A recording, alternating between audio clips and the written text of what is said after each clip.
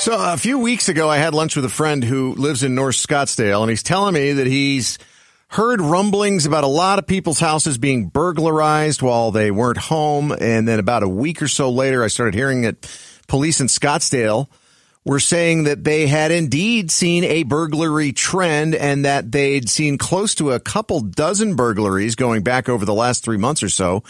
And I started hearing them referred to as dinner time burglaries, but I wasn't prepared for who's being blamed and what these burglars are referred to as. I just learned this yesterday. Organized crime tourists.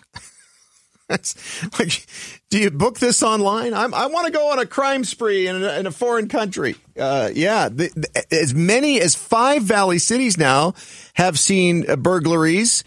Home burglaries believed to be tied to criminal crews known as organized crime tourists. We've got 7 law enforcement agencies in the Valley investigating this.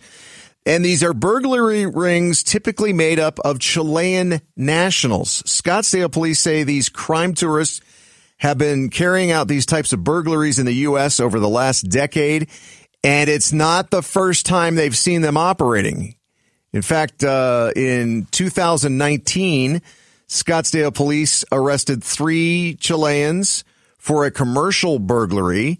In May of 22, police arrested 4 Chileans who they linked to residential burglaries in North Scottsdale.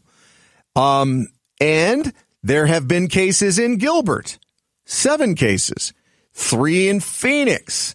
Peoria's had 3 of these. And Paradise Valley says in March of 22, they saw an uptick in similar burglaries, although that has not been specifically tied to these organized crime tourists. Is it just me, Jamie, or is that just a weird term? It is a term I never would have thought of. Yeah. Hearing those words together. I know. And this has been going on, like I said, not just here. It's been going on for about 10 years in cities like Chicago and L.A. and Detroit, a lot of places. But apparently we're special now, and we're not just getting the golf tourists. We're getting the organized crime tourists. It's weird. I know, it's a weird way to refer to them.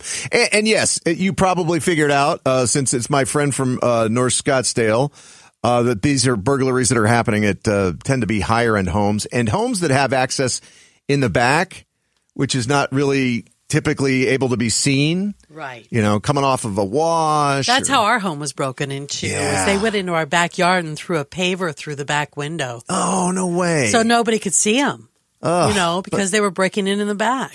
So it's bad enough to come home and see that you've been burglarized, but then for them to leave a giant mess of all that glass. Yeah. It was awful. I'm sorry, James. That's all. That is really awful. It happened several years ago, but at the same time, I'll never forget it. Yeah, I bet. That's one of those things that just sticks with you. And did you feel, as everybody says, violated? That is the exact word to describe how we all felt. Terrible. Yeah, it was a complete violation. Yeah. I don't care if they have cutesy names like tourists.